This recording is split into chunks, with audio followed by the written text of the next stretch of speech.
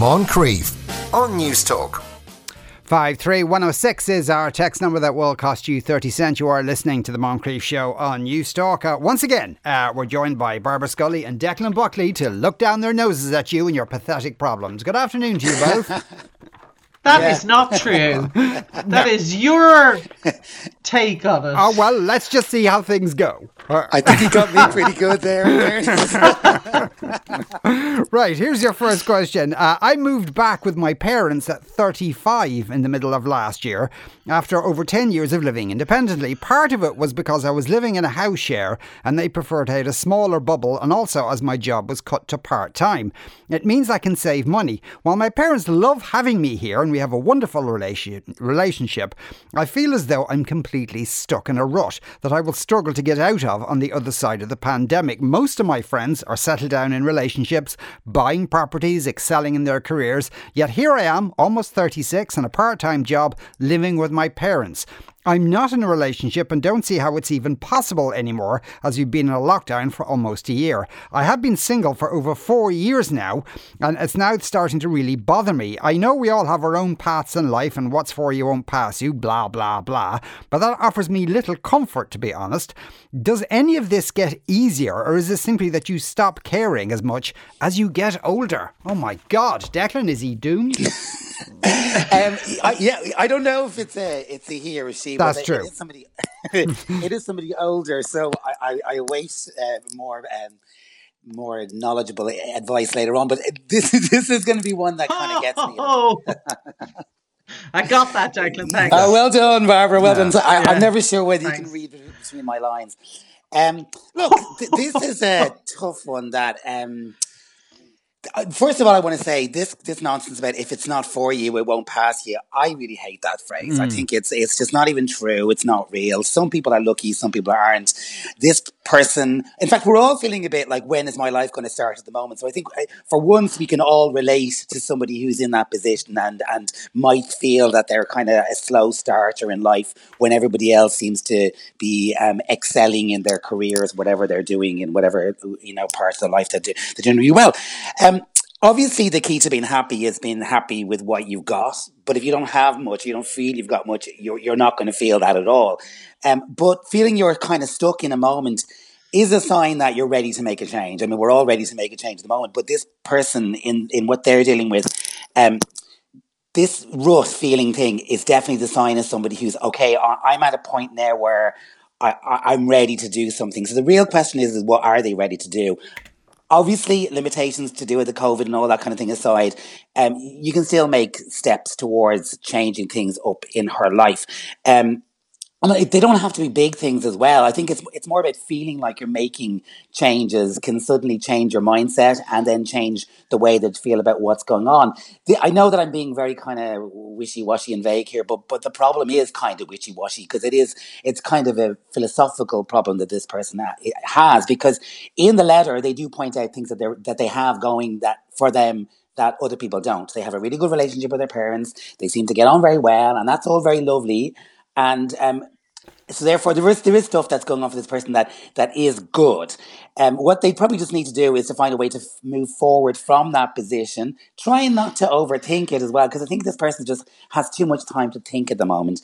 Just, and also to move forward, you don't need to necessarily have a destination because part of the thing about life is that I'm going to say it, it's a journey. I'm sorry, I didn't mean to say that. I was like, don't say life is a journey, Declan. To death. I've said it. Next I should be asking you to play Miley Cyrus's The Climb now. We'll all get into this moment, but it is just a mindset moment, I think. Apart from that, I don't really have anything else to add. Yeah. Now, Barbara, this person says, does any of this get any easier, or is it simply you stop caring as much as you get older? I was wondering, do they want to not care as much? Yeah, and can I just say you and I are about the same age, okay, before I get cast here as being the older feckin' lemon on the phone. I'm not, okay, I'm not. That's number one. What was the question again? Do you stop caring? I'm just wondering, they're kind of almost hoping that, I won't be bothered by any of this in a few years' time. Yeah, but I don't think that isn't how it works. You don't. I mean, the things that bother you will always bother you, kind of. But I do think. I mean, a lot of what Declan said, other than the bit where he said life is a journey, most of the rest of it I kind of agreed with. And I do think that we're all stuck in a moment at the moment, and I think we are all living too much in our heads. And I think this person is clearly also, dwelling on a lot of this because there's feck all else to think about, and because we're all in dire need of distraction as well as everything else in order to remain sane. So I think what I would say first of all is, judge a pause, take a break, take a breath. We're all feeling that our lives are on hold. We're all feeling that time is passing and we're stuck. And there's stuff we're missing, and there's stuff we're not achieving, and there's markers we're not hitting because we are living in this awful reality of lockdown. But I think that as well as life being a journey, I think that this lockdown, she says, trying really hard to put a positive spin on it. And I think this is something we all spend an awful lot of our energy trying to look at the positives, is it does give us a kind of a hiatus from life. And it is a kind of a pause where they're living at home with their parents, who, as Deck said, they get on very well with. They're saving money. Now is the time to start to think of what are your priorities in life? What do you want to do with your career? Are you happy to stay in a part-time job, or do you want to ramp that up a bit? Do you need to do some retraining, and focus on all of that? I mean, I know the other thing is about the relationship. The person says they've been single for over 4 years. There's flip all you can do more or less about that at the moment. So, I think that you're just going to have to try not to let that be continually bothering you in your head. But I would focus on maybe planning around the career end or the job end, or just the life end. What kind of life do you want to have when things do, in inverted commas, return to normal? Because now is giving a lot of people that breathing time, that space, in order to plan and perhaps upskill a little bit in order to facilitate that. So I'd say hold on in there. Things will slowly get back to normal. You won't be stuck in this place where you are forever. But the bad news is you don't stop caring as you get older, no. Porrick says, I think there's a bit of a self-fulfilling prophecy in this. I couldn't help but notice that this texter sounds like they've given up on any chance of a relationship or a fulfilling career. It probably sounds a bit wishy-washy, but this person needs to start by believing in themselves first before anyone else will invest in them. Claire says, did that person write that letter on my behalf? Had to move home in August. Now I'm totally stuck as the elderly parents have started to rely on me now. Ask that person, are they cute? And I'll move in with them. Well, no, I'm big ugly. Sinead says, when you stop caring, you're done, and not in a good way. I think there's probably also a danger of you don't stop caring, you actually start getting bitter about, perhaps things that didn't happen for you or you didn't do, and it's not a good place. And I think Sorry, I was just going to say that having said that, as you do get older, I mean, all of us have disappointments in life. All of us have things that didn't work out the way perhaps we had anticipated that they would. And there is a level of acceptance about all of that. Nobody's life pans out precisely as they assumed it was going to when they were a young adult. And you do make peace with that. So I don't think, I don't think they should have the idea that, that they're going to always feel the same way. There is a level of making peace with stuff that didn't happen the way you wanted it to. Barbara's still bitter about the fact she never got to marry George Michael. But it's wow. It is that wouldn't have worked out anyway, would it? Well, just saying. That's kind of my point. I never fancied George Michael. Thank you very much. Right. Okay. Fair enough. My boyfriend is a staunch pacifist. I love him loads, and in general I love this aspect of his character and the fact that he's principled. He's a really calm and logical guy, and it means we rarely have big fights, but rather talk through our issues. However, one aspect of it has started to get to me. Recently we were walking down the street and some young fella started shouting abuse at him and inappropriate comments at me. I was really enraged, but he just kept walking like it never happened. He didn't even make a comment on it when we were out of sight of these lads. I know we're not supposed to be encouraging toxic masculinity and that type of thing, but I must say I'm rattled. It made me question whether he would defend me in a physical altercation. Am I wrong to want that from a partner? I know it's not necessarily his duty to get into fights on my behalf, but as a woman, having a man there can come with a certain feeling of safety. And I think that maybe I've lost that now. I'm trying to figure out if this is a deal breaker or not. What should I do? Crikey. Wow. This is an interesting letter, I think. This is one of the most interesting ones we've had in a while. Anyway, so like I'm kind of with the Bible here when it says, blessed are the peacemakers, or was that St. Francis? Anyway, I'm all for pacifists, and I think we need more of them. And I also think that we need more men who are pacifists and against violence and warfare and all those things that pacifists are against. But society has conditioned us, the patriarchy has conditioned us to see pacifists and peacemakers as weak, especially when they're men. And that is toxic masculinity. But getting down to what she says about the fact that he ignored the shouted abuse when they were on the street or whatever that came from some young guys, like, I'm kind of wondering, what is it that she would have preferred him to do, to shout back or to actually get into a fight with them? Because I don't think that would have made her feel better.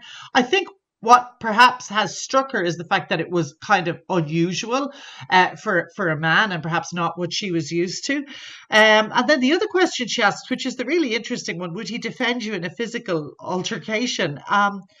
And I'm not sure exactly, again, what she's envisaging there. I mean, obviously, as a woman, I know that violence against women is real. All women know that. And the threat of violence is real. But I also know that in most cases, women who are subject to violence, random violence like that out and about, are generally on their own. So that there is a level of protection of having a man just with you that is inherent.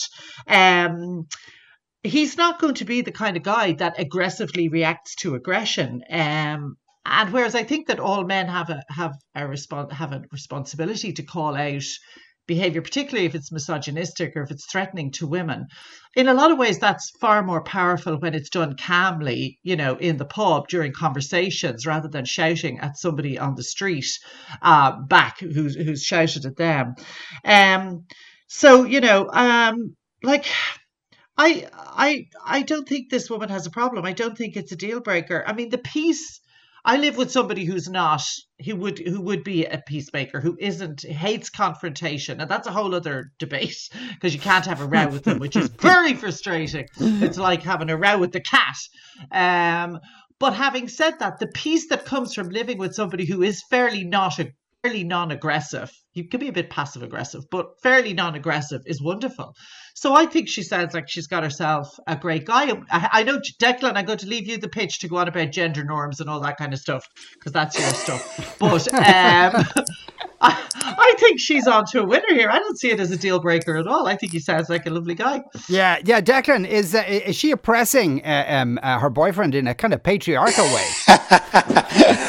Actually, I'm going to stun you all and say that I can see her perspective in this, because, look, in order for a relationship to work, a couple or more people, if you're in one of those polyamorous ones, you need to have a level of kind of respect and trust and support and all that. I think what's happened here is that this person felt that their partner didn't stand up for them. Normally, it's kind of stuff, in arguments with friends and families and stuff like that. You can see that clearly. You're meant to be on my side. Whereas in this instance, out in the streets, this guy has seemingly prioritized his ideological stance over her sense of safety or whatever it is. Now, underneath all that, though, there is the worst problem, is that they didn't talk about it afterwards. So he didn't get to explain his perspective, and she didn't get to explain hers.